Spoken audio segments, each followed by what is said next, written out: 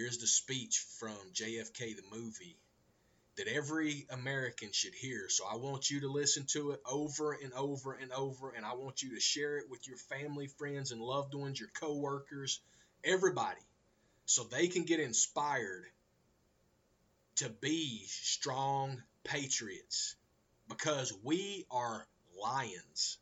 We are not sheeple. Somewhere, someone may find out the damn truth. We better, or we might just as well build ourselves another government, like the Declaration of Independence says, to when the old one ain't working, just a little farther out west. The American naturalist wrote, "A patriot must always be ready to defend his country against its government." I'd hate to be in your shoes today. You have a lot to think about. You've seen much hidden evidence the American public has never seen. You know, going back to when we were children, I think that most of us in this courtroom thought that justice came into being automatically, that virtue was its own reward, that good would triumph over evil. But as we get older, we know this just isn't true. Individual human beings have to create justice, and this is not easy, because the truth often poses a threat to power, and one often has to fight power at great risk to themselves. People like S.M. Holland, Lee Bowers, Gene Hill, Willie O'Keefe have all taken that risk. They've all come forward. I have here some $8,000 in these letters sent to my office from all over the country. Quarters, dimes, dollar bills from housewives, plumbers, car salesmen, teachers, invalids. These are people who cannot afford to send money, but do. These are the ones who drive the cabs, who nurse in the hospitals, who see their kids go to Vietnam.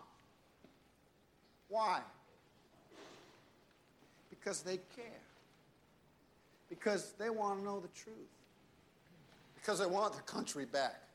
Because it still belongs to us, as long as the people have the guts to fight for what they believe in.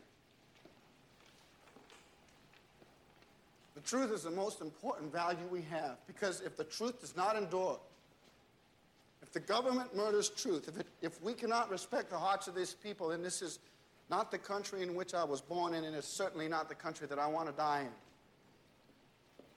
Tennyson wrote, "Authority forgets a dying king."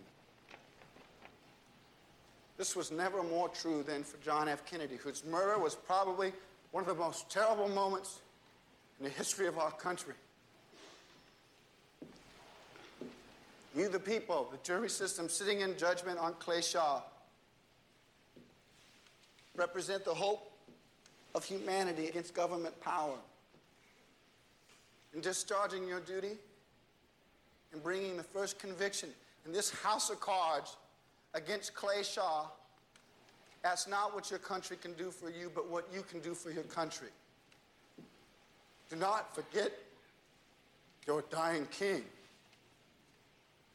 Show this world that this is still a government of the people, for the people, and by the people.